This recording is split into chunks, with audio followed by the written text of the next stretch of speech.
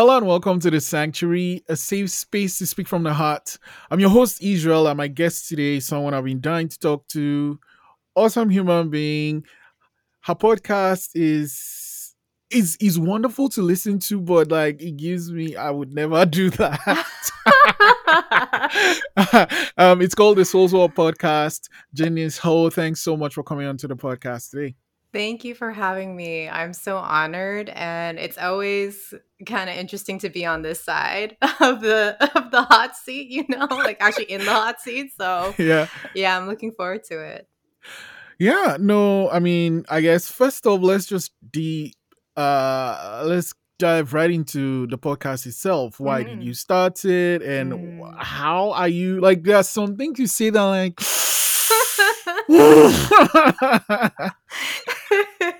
Yes, there's a lot of vulnerability on that podcast for sure. But I mean, I guess that's part of the reason why I started it, which was back in 2018.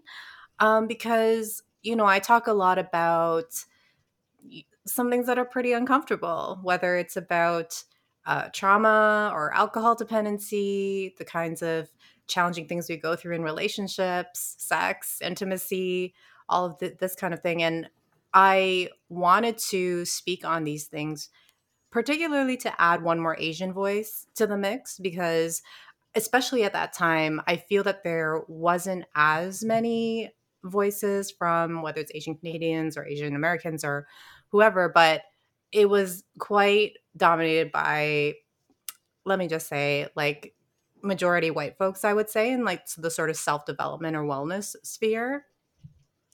And I just wanted to see a little bit more representation. And so it was me just trying to add one more voice, however big or small the impact might be, but just to show, oh, I have something important to say too. And I know that for me growing up, when I was going through a lot of these challenges, mental health challenges, what have you, relationship challenges, that I would have wanted to see more people who look like me speaking out about it. Like it really Mm, does make a difference to hear it from somebody who looks a little bit more like you and who has maybe certain cultural upbringings that add nuance to the conversation. So yeah, you know what I mean. So that was the starting motivation for it. mm. And like, okay, so one thing I've learned over the years is there is this gap, and it might be short or it might be super wide between, oh my God, this sounds like a great idea versus doing it. How wide was your gap? And then what was the process to bridge that gap for you? Yeah, I think once I get an idea into my head, I will execute it. Whether Oh, that's wow. like going to travel somewhere or doing a project like this. Now, mind you, I have so many creative projects that sometimes I don't end up doing all of the things that I want to do. As Mm, I love to sing, I love to write, like there's so many things. But with the podcast, somehow the seed got planted in me, and then I just started thinking about it more, thinking about episodes, researching, platforms, how do I do this thing? And I just had so much passion for it and mm, all of this sort of like creativity and ideas that had been accumulating, and I was actually doing the work of planning it out, looking online, searching for tips and that kind of thing, that it just ended up happening. And I do mm, think I'm a planner. So when I have a vision, then I can kind of put it onto paper. And I had a schedule. Here's a list of episodes I want to do. So I think if anybody is, really passionate or excited about starting a podcast, it's like take that big vision and actually work through the steps of how to execute it. What were the steps for you though? I'm sorry. For you, what were those steps? Uh, Yeah, I think there's so much good information online now for people who want to start a podcast, whether that's like what platform should I do it on? What kind of mic should I get?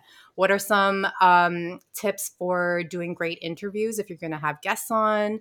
How to create good audio, edit the editing process, and then also just planning out like what do you want to talk about? What is going to like really motivate you and get you excited and interested, because at the end of the day, you might not get a lot of listeners or it might take a while to build a following. So are you excited no matter how many people are listening in to just have, a conversation about it, to be spending your time, because it's a lot of time to you're nodding like right?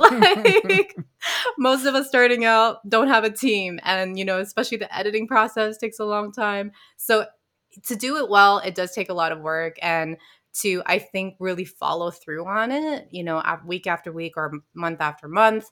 Yeah, you got to be talking about something that you really love. Mm, mm. One thing Hmm. that stood out for me with the Souls work is that you do it seasonally. How do you decide, okay, this is what season one is going to be about? This is how many Yeah. episodes it's going to have. This is when I'll stop. This is the gap, all that. Well, for season one, it was planned out quite a lot more, I would say, in an organized way, where I was like, okay, I'm going to run it for this many months. I'm going to be very consistent about it and have these guests, et cetera, et cetera. I actually ended up taking a 2-year hiatus after season one because I was really heavy into a lot of therapy work, learning about trauma, and there was so much coming up for me that sometimes me deciding to take that break is more just based on what's happening in my own life, whether I feel I have the capacity to keep going, whether I feel it's a time to, share less about the work and just do the work. So, I think especially now, even though as somebody who has a marketing background and knows how important consistency is, and getting out a podcast, I really prioritize my self-care and mental health and all these things first and foremost, so that if it means that I have a shorter season, if it means I'm taking even months off between seasons, then I will do that for myself, because hey, I'm Mm, not getting paid for this, right? But yeah, so now I'm really just following my intuition in terms of, okay, this is the right time for me to stop, and I'll mm, come back to it when mm, I have the capacity to, as I just said, put in this enormous amount of work to creating a great season. mm. Wow. Yeah, no, that makes okay. Now the you have, I mean, you have episodes where it's just you talking. And I think those are the ones where you share like really, really heavy things. I'll get to that later. Let's start Hmm. with your guest. How do you pick your guest? Because two that really stood out for me was the professor that talked about sex, and then there was this guy that talked about trauma in a way that most, at least most guys wouldn't share. Like, how do you Mm. find these type of people? I'm curious to know who I the can't second person you're talking about know that is. I should have written the name down because I didn't That's think you'd ask. okay. But I, we were I'm, talking I'm. about trauma in this episode. I mean, which episode is it? I But talk it about was about, trauma in so many yeah, episodes. I But it was know, but probably Steve, I'm guessing, because we did go probably, pretty deep. He was yeah. actually someone I was dating at the time. And Oh, okay. yeah, Yeah, so I remember one of the things that really stood out for me was how you were handling past relationships and making space for the person. And one of the things you actually said was like, you realize that you were kind of suffocating the person when you should just let the mm, person be. And that was one of the things that really stood out for me. uh okay, so maybe that was actually with another partner who interviewed me for my 40th birthday episode. And one of the questions was about, like, what have I learned from past relationships that I'm kind of bringing into present day ones. So yeah, that was yeah, I guess that was pretty vulnerable to say, like, call myself out on my own shit, basically, right? It's like, Mm, but that is the process, at least part of the process in this so-called trauma healing work of mine, where it's like there has been enormous hurts that I've been through, ways that I've been harmed, traumatized, etc. And mhm, also the sort of like ways that I adapted to those traumas, developing these sort of protective mechanisms, which mm, is, the best that we can do at the time to shield ourselves from those hurts. But over time, as we sort of stay stuck in those patterns, we can end up causing harm in our own relationships or to mm, ourselves, creating more disconnection, acting out in certain ways, being very sort of disconnected. And so I guess one of my big things in this healing journey is not only to heal the things that I was never sort of validated for, whether it's my anger or grief, etc., and also taking responsibility for the ways that over time I have, maybe made it unsafe for my partner to feel like they can be themselves, right? mm, Or the ways that maybe my anxiety would creep into relationships, and then I would be very like controlling or, very like suffocating, right? So I think both are important. And the second thing is not to be in a sort of self-shaming way, but there's actually empowerment in it, because I think a lot of the times when we're in these protective mechanisms, it's like we're not really acting from a place of agency or self-empowerment, right? We're just operating from a place of our well-worn unconscious patterns.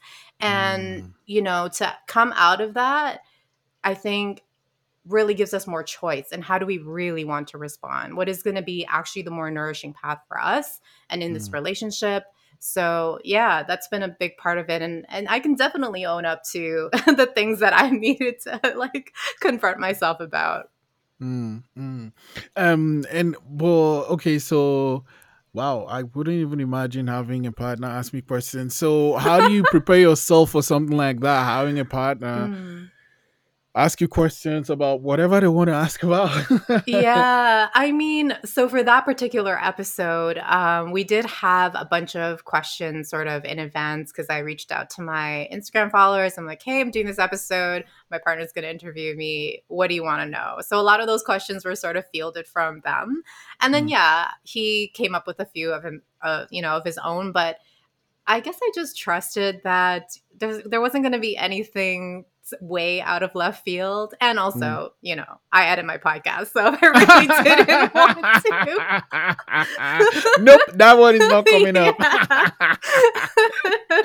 But, you know, like, I am pretty vulnerable and open. And there are certain topics, though, that I don't really go into as much as mm, I do share a lot. There are certain things that, for privacy purposes for my family, let's say, for example, like I won't touch it. Things that I'm in process of and I haven't fully come to a place, even internally in myself, that mm, I feel okay to then share it with the world. mhm, Yeah, it's just checking in with myself to see, am I going to have a vulnerability hangover with this, tomorrow, or when I publish this? And I think so far, like I've been good with everything that I've put out there. mm.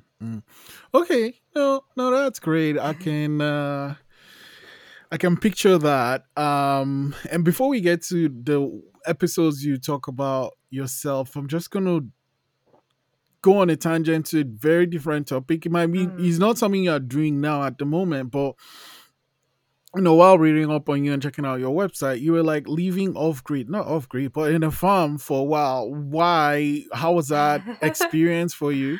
Yeah, it was an amazing growth experience, personal growth experience. And I've always loved nature so much. Like I grew up in the city in what I call the concrete jungle. I'm in Toronto. So um, that was hard for me, Mm, especially when I was younger, because I really didn't resonate with the big city life. And I just am the happiest when I'm surrounded by nature and the trees and it's quiet and there's just this energy that is very hard to access here in mm, the city.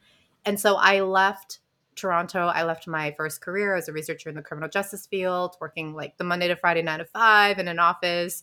And I just wanted to go and live more of my life in nature. I wanted to go travel, which I also love, work remotely, try out this freelancing thing.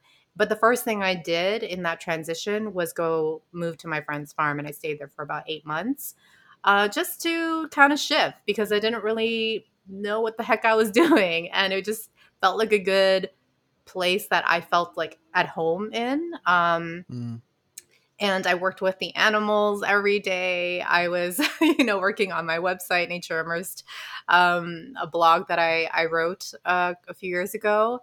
And I was just sort of doing a lot of internal work. I started working with a life coach, Ivy LeClaire, who was amazing, a great start to sort of my so-called spiritual development.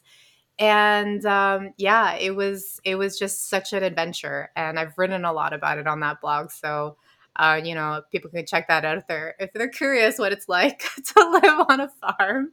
mhm, And then fast forward to when the pandemic happened. I was in the city for a few months, just in a condo subletting, and then I had enough of it. And my farmer friend invited me back to the farm, so I moved there, and I was there for about a year over the pandemic, and in a tiny cabin. And yeah, and then I moved back here last winter, and decided it was time to close that chapter, living on the farm, which was like a pretty big deal to come back to the city and commit to Mm-hmm. being here, living downtown again. But it's different now. I think so much of the trauma healing work that I've done has actually helped me to be back in this environment, but just Mm-hmm. not feel super overwhelmed in my body when I'm kind of walking around and stuff.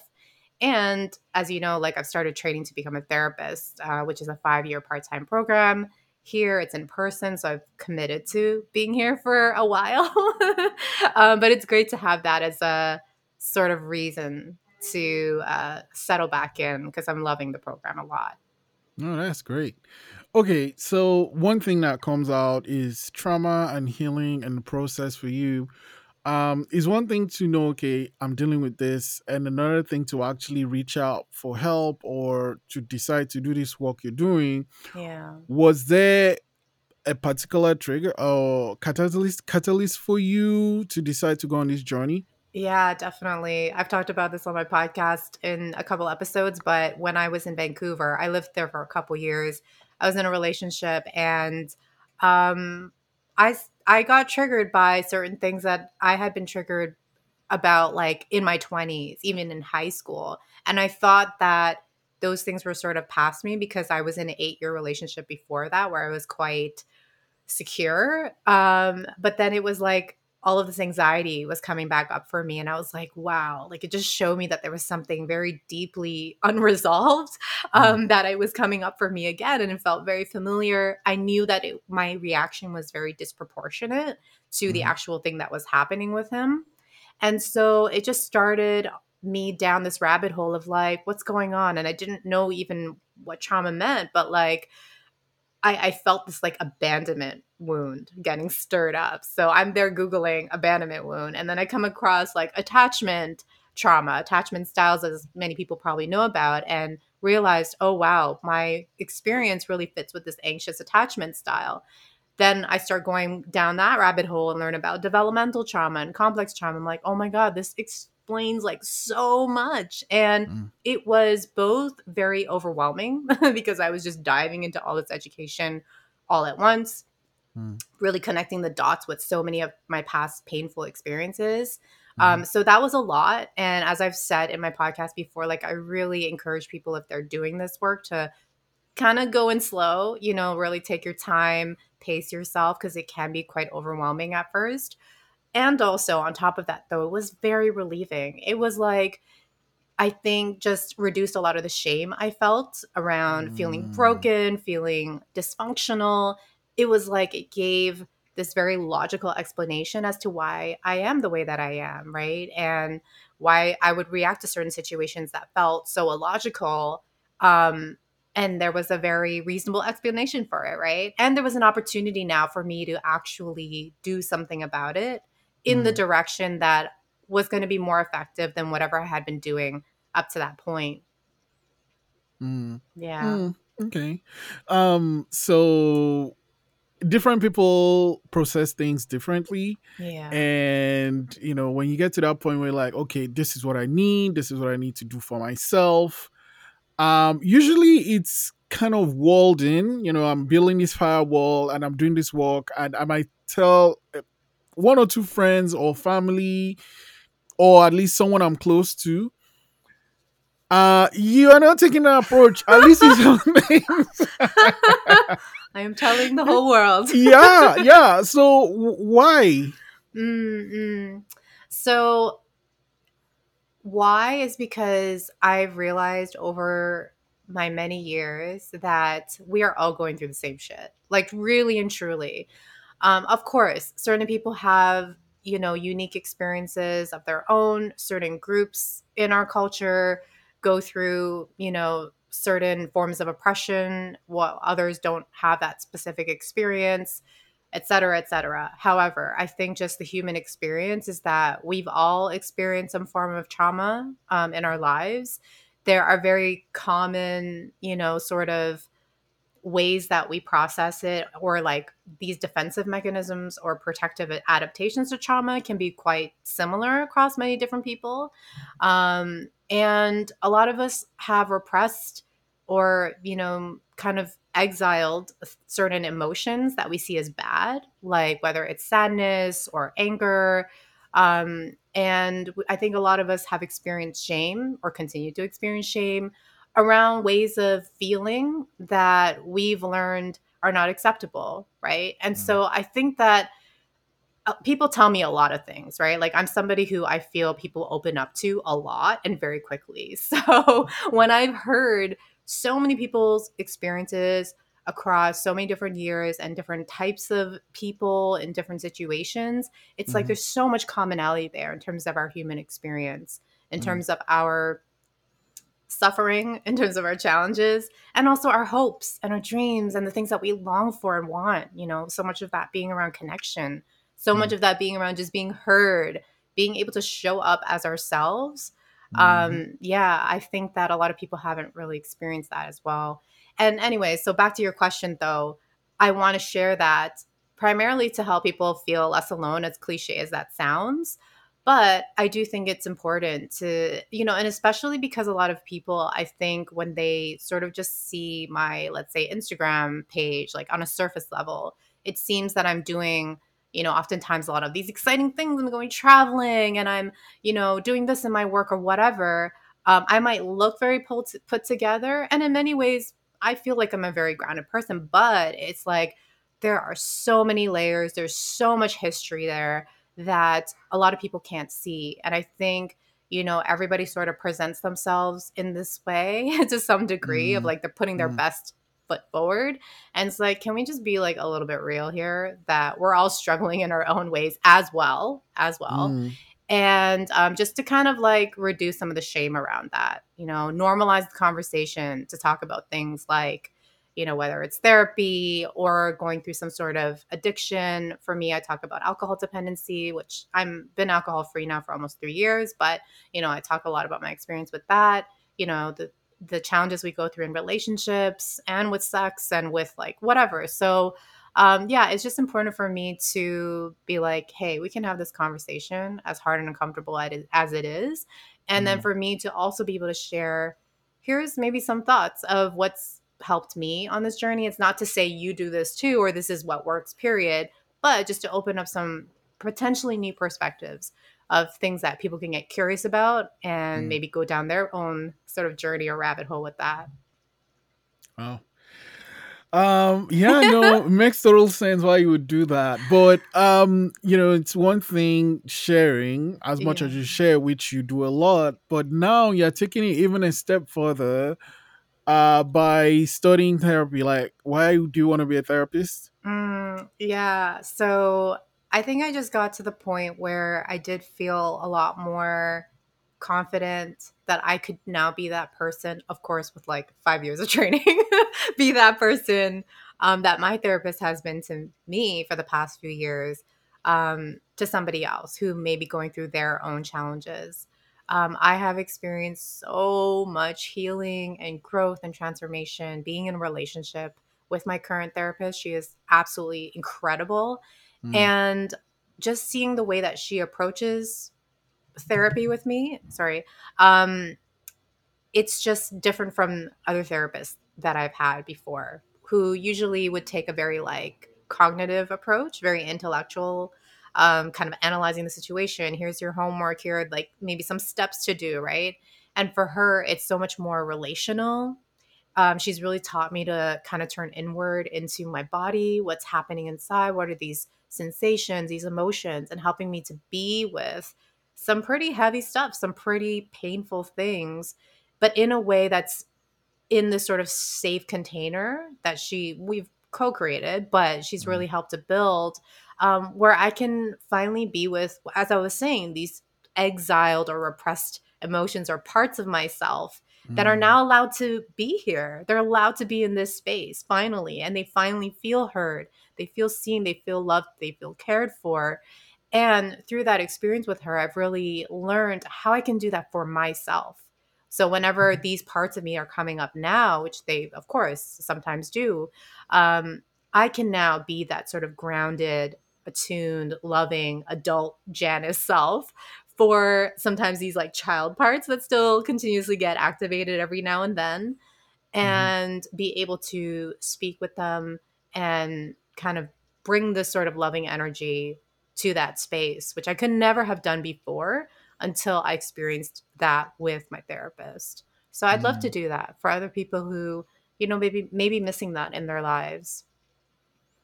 It's a heavy commitment, 5 years. How is it been so far, and what are you looking for the next couple of years of doing this work?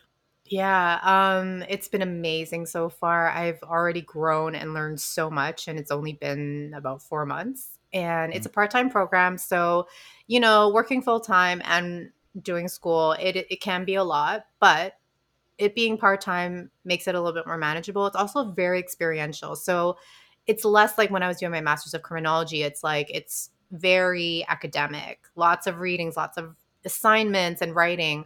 For this, it's less of that. And it's more of like when we're in class, we are constantly working together with our classmates in the big group, with the teacher.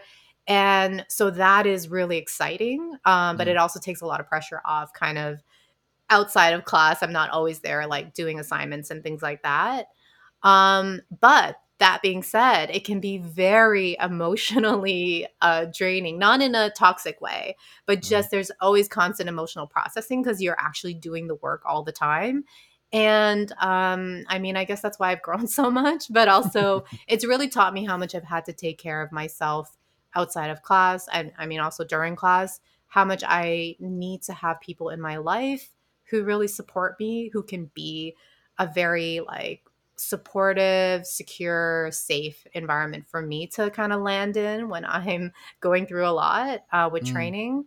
And yeah, just to remember to take a lot of space for myself. I am someone who needs a lot of my own time and to really prioritize taking care of my body, of my spiritual and emotional self as well. So, yeah, I'm looking forward to what's coming up because so far I'm loving it. It's amazing. It's exactly what I wanted to train to become a therapist. Mm. I also am at the same time wanting to explore decolonizing therapy. I talk about this on my Instagram account at Janice Counseling, where, I recognize that the way that the mental health sort of like institution is set up in this Western culture can actually create harm in certain ways for people, right? And so learning as well, how can I make my practice such that it creates the least harm possible, whether it's weaving in anti-oppressive practices, um, and here's the thing, it's like if a few years down the road while I'm doing this exploration I realize that being a therapist is actually not in alignment with my values enough to do it, then I won't do it. But in the meantime I really want to think about how can I, if I'm going to be a therapist, make it so that it's a welcoming space for people who have gone through, let's say, racialized trauma, making it accessible, for more accessible for people, because therapy is very expensive and it is a privilege, absolutely, to be able to access it. What are some ways that we can level the playing field at least a bit? And then I also think about how when I am a therapist, yes, I want to be doing this one on one work, but that's still very reactive. It's still after people have already been traumatized, right? And now are Mhm. having to heal and work through these things. I Mm. do very much believe in getting upstream. This was definitely a huge thing for me when I was a researcher in the criminal justice field, where we're talking about like how can we prevent these things, because we know so much about what creates these conditions, what leads people to experience trauma, or more broadly go through sort of systemic inequalities, what creates poverty, what creates these unequal opportunities for people. So what can we do to get more upstream in that? And I would love that when I am a therapist in that position, to kind of be more doing work in that area as well. Wow. That is that is beautiful That is actually. the That is grand a lot, but plan. it's also really beautiful. You mentioned something that brought something to mind. Earlier on you talked about COVID, but you also talked about racialized trauma. Mhm. And my mind, I kind of have this pinball brain, and it just That's okay. I love it. I love it. Let's was let's dinging, go and where I'm you're thinking, where the and I'm pinball is thinking, going. so especially when he started, like there was this a lot of actual physical violence against Asian people, Yeah. and then he kind of eased off, but it didn't really go away. Hmm. And then Lunar New Year was just a couple of days ago, and in the US, and you don't have to talk about this if you don't want to, but in the US there was this attack, like specifically against Asian people. To Yeah. you, how do you process that? Mm-hmm. Yeah. It's I don't think I have fully processed it yet. And there's been so many of these things that have been happening. I mean, forever, let's be real. But um it's it's hard. It's hard. When that happened, when I heard about it, and also just for a little bit more context in terms of Lunar New Year, Korean New Year, it was also bringing up a lot for me just in terms of my own personal experiences with family. So there was already a lot coming up for me where like I actually had a big sob, yesterday after going to Koreatown. I picked up some food.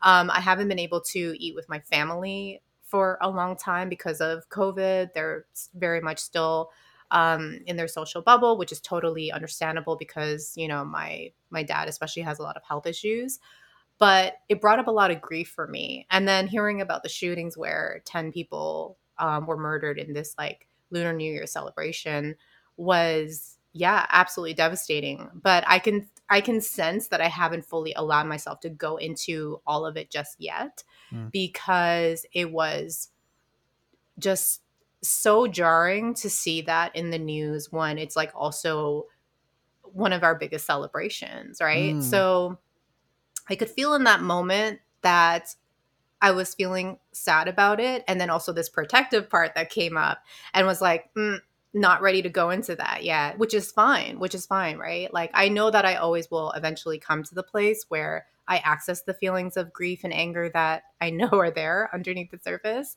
mm, And I think that might have been part of what came out when I was in my tears and in this like immense grief that was a mix of like missing my family and this thing that happened with the murders. um, and also, when I think about these really big things, tragic things that have been happening time and time again, not just with the Asian community, with the Black community as well, Indigenous community, that I really need to allow myself to be in a space where I can grieve about it. And oftentimes, finding communal spaces because there's so much emotional charge behind these really huge, huge things that have context, of like hundreds and hundreds of years sometimes, right? mm, And so one thing I've really learned about grieving, and it's unfortunate that we don't really have a lot of communal spaces to grieve in, especially in, Toronto or Western culture, but there are certain online spaces that I have found where there's an opportunity for that. And so where I can, it's like bringing myself there so that I can cry and grieve and rage and heal with others who are feeling the same things mm, and whatnot. So I think that there is so much trauma that's happening in the world that is so much for us to process. We're mhm, not meant to process this much, but we're constantly confronted with it, right? And so I think I'm okay with sometimes taking the pause, like bookmarking it. I don't have the capacity right now to feel everything about this. mm, When I'm ready, when I have that safe space to do that, then I will, because I know that it's important to be able to release what's there, and also grieving to make space for whatever connection, love, joy, the things that I feel get blocked out when we sort of harden our hearts because we're not allowing ourselves to be in that, but also to let those things out so that we can also be still in grounded anger, because I mm, think that anger is like still really important in order to mobilize us to continue doing the work, to whether it's our anti-racism practices or whatnot, to make this world, I mean, I was going to say a better place, but I had to stop myself because it just sounds too corny, but you know what I mean, right? It's like mm, a lot of times I think we can just collapse under the weight of all of this, But to be able to move through these very, very heavy emotions, I Mhm. think allows us to come into a little bit more of a grounded place where we're not saying like, don't be angry anymore. Like, fucking be angry, right? There's a lot to be angry about, but Mhm. in a way that we can actually mobilize it and keep going on and not collapse in it, not shut down in it. Because otherwise, like, how are we going to survive all of this? Like, how? I don't know. So I'm just doing my best Mm. to live my life and just make it in my own individual space, but then also thinking about the collective. How can I continue to both like take care of myself, but Mm. also, still be in the fight as well? Wow. Yeah, no, thanks for sharing that. And I mean, it's good to know what you have the capacity for, and when you have capacity for what you need to do. So again, Yeah. thanks for sharing that. No worries. Yeah, I love your podcast. I was saying, and two of the episodes that stand out was the one with the guy and the one with the professor. Yeah, So Professor sex, Chelsky. sex isn't something. I mean, sex lately, I guess. I mean, there's always that cultural barrier first, right? Mhm. I can't speak for you as an Asian person, but there are things you just don't speak about. Even though, I mean, how did I come here? I didn't just drop from the sky. Yeah, yeah, things like that. So, how did you get to this stage where you are so comfortable sharing, talking about your, um, talking about sex, just sex in general, And BDSM. and that too? Yes. Yeah. I think it just goes with everything else that I've been talking about, that I know that it's not shameful. Like, I know that we all, think about it. Many of us engage in it. Many of us really like it. I think it's very much a human sort of like need. I also know that some people don't feel they need that, and that's cool too. But Mm. for me, I am a very sexual person. And I think there has definitely been so much conditioning about why that is shameful, why I shouldn't be too much of this or that, right? But more than that, where I am now anyways, I really embrace the fact that this is just a normal thing to talk about. It's a normal thing to desire. And the more that I learn about, even within the realm of sex, the Mm. different kinds of things people like, and enjoy, that might seem like, whoa, like, why that? Like, why would, for example, for me, it was just, I could not wrap my head around, why would anyone want to be a slave? Like this sort of slave master dynamic. Mm. But I was like, okay, but people are doing it, and let me learn more about it. So I went down this like rabbit hole of just to learn, right? That was even with polyamory before I started practicing polyamory myself. I could not wrap my brain around how someone could be in that dynamic and be okay with it. Because I used to be a very, very jealous person when I was in exclusive relationships. And it's funny now when I tell people, oh, I practice polyamory, they're like, oh, I couldn't do that. I get so jealous. And I'm like, first off, jealousy still exists in polyamorous relationships. And secondly, it's like, yeah, so was I. But it's like learning how to now deal with the jealousy if it comes up Mm. in a different way than maybe people normally might in an exclusive relationship, right? Mm. So, um, sorry, I totally lost track of your initial question. Oh, No, which no, was, no. How do you how do I feel talk about comfortable? it? Yeah. Yeah, I just think it's it's not a shameful thing. I think a lot of people learn that it's shameful, but again, normalizing the conversation, talking about the things that I think a lot of people wonder about, or maybe talk about in private, maybe don't talk about it at all because they think, oh, nobody, people would think I'm weird or whatever like that. Mm, And it's like, mm. no, you're not. No, you're not. So here, I'll have the conversation.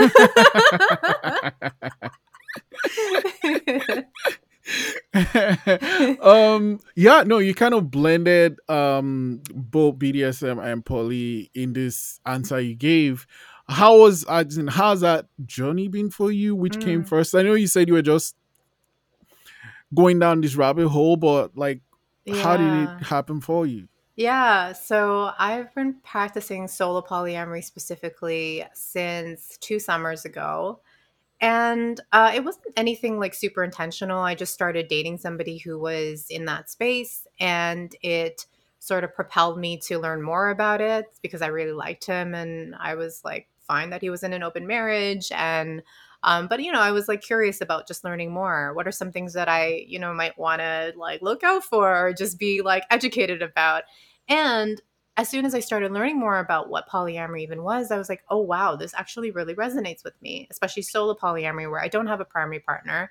And there were just a lot of values inherent in polyamorous relationships and consensual non-monogamy in general, which is more of like the umbrella term. Um, Things like transparency, like open communication. I have been in consensual non-monogamous relationships before, in between two exclusive relationships, where I felt that was quite easy for me to do, like see multiple people. But that was a little bit more of just like more sexually based, not bringing in the emotions and things like that. But it was very easy for me to be very transparent with them, to let them know, hey, here's my situation, here's the Mm, boundaries, right? And or my boundaries. Just talking very openly about safe sex with other partners and just having great connections with these people, but it not having to be like they're the only one and this has to be more or that kind of thing. And mm, so practicing polyamory now is a little bit different because I am introducing that sort of like emotional romantic connection. I'm allowing it to be there if it wants to be there with a particular partner. mm, And that has been very fulfilling for me. Like I have found that that is something that aligns a lot with, the fact that I've always felt that I'm someone who can love multiple people at the same time, or that I can love multiple people like across my life, but never necessarily be with like one of them forever. mm, And I'm not opposed to the idea of being with a certain person like indefinitely. I'm not. mhm, But I also am really enjoying being able to just explore however I want to explore. If I meet somebody and I'm like, oh, I really like you, I can go mm, down that road. I'm not restricted by, oh no, I'm not allowed to. You know what I mean? So this is just where I'm at right now, and I really can only sort of live my life based on what is honest for me in the present moment. What do I have the mm, capacity for as well? What do I have the desire for? And this is just what is authentic for me at the moment. And if that changes down the road, I always give myself permission to follow that new, honest, authentic path. But mm, yeah, so far I'm loving it. And it has been through this particular journey that I have learned more about BDSM. It's not something, by the way, that is like always part of my sort of like sexual life or dating life, but it is something that I've sort of experimented with a little bit mm, more. And it's been, yeah, an interesting exploration to go down, whether I'm the one who is in the more submissive role, or sometimes actually being in the more dominant role, to just explore these different parts of myself. mm. And I'm a very moody person, so it kind of depends on like how I'm feeling at any given Right. moment. Whether that's something that I want to engage in or not, Yeah. right? Whether it's something that I feel emotionally safe to be in, depending on the partner, depending on Mm. the day, like, so yeah. You know, you mentioned being a moody person and like letting the mood decide, and also, um, I guess always giving yourself the permission to, this is not working for me, or I just want to try this and see how I feel. Yeah. One thing that comes to mind is, being Asian. Like, Hmm. do you ever have this, like, you are gonna be seen as this token, or Hmm. Hmm. Yeah. Asian like a fetish itself? fetishization. Yeah. Yeah, absolutely. That is a very real thing. And it does come up a lot for me in terms of that fear of like, is this person really seeing me as a human being? Is this person really approaching me with curiosity and an openness, and wanting to know that I'm a very, very complex person who does not fit a fucking mold. Like, I just don't. I'm not even saying that to be defensive. It's true. Like, I know it Mhm. is. Right. And so it's like, are you really interested in getting to know that? Like, or are you coming in with just this very narrow perception Mm. of what you think I am, what you think I'm like, what you think I'm like in bed, based on just what I look like, because I can imagine that just looking at me brings up a lot of ideas, a lot of biases in people's minds. And if a man who is like engaging with me, maybe wants to date me, um, is stuck in that very narrow mindset, I will feel it. I will Mm. feel it in their approach and in their energy and in the way that maybe I will feel objectified or tokenized, right? And so I do think about that a lot. And yeah, whether it has to do exactly with BDSM or otherwise, just in general, in being in a relationship in general, I think this is something that is really important for me to feel safe in this way with somebody. Mm. And this is maybe a little bit more of a recent kind of like realization, but I do want somebody that I'm with to really understand the kind of power dynamics that are involved, being with me, with someone who is both Asian and a woman, right? So I think with like men in general, and going back to that episode with Steve, who we were talking about trauma, we were also talking about just him kind of knowing that there are these power dynamics. And it really helped when I was having a little bit of like trouble with, not trouble, but like I was having a situation Mm. with him around sex where I was like, hey, like this is coming up for me. And I felt like I sort of went a little too fast. Like, can we just slow this down right now? To be able to have that conversation with a man, like honestly, not every man can listen to that and actually understand because they've done some, I don't know, education, they've done their own work in terms of those things, to come at it from a place of support and Mm. care and understanding, right? As much as a man can understand. Same thing with being Asian. You know what I'm saying? Same thing with being Asian, right? There is Yeah. an inherent power dynamic, for example, with me being with a white person, right? And so, it is important for me. I'm increasingly understanding this for myself that I would want somebody like that to be doing some of their own work so that they Mm. understand what they're bringing into the dynamic, right? In ways that are very, very unconscious a lot of the times, unless you're doing that very conscious exploration to understand the ways that you show up Mm. and the ways that I feel that because of my very deep trauma around racialized trauma, around misogyny, around patriarchy, and all of the things. Mm. So that is always a work in progress. That's something that takes a lifetime for all of us to do that work. But I think that going forward, that's something that's kind of a non-negotiable for me now, in dating somebody, you know, um, because it really has an impact. And I've gone through situations where I've been triggered, sometimes Mm. during sex, where shit comes up for me, and it's very painful Mm. to have to experience that, and then to not really feel necessarily that that person can hold space for it or be Oh. that person to support and not get like defensive about it or be like, what's your problem? Or like, I'm not doing Mhm. anything.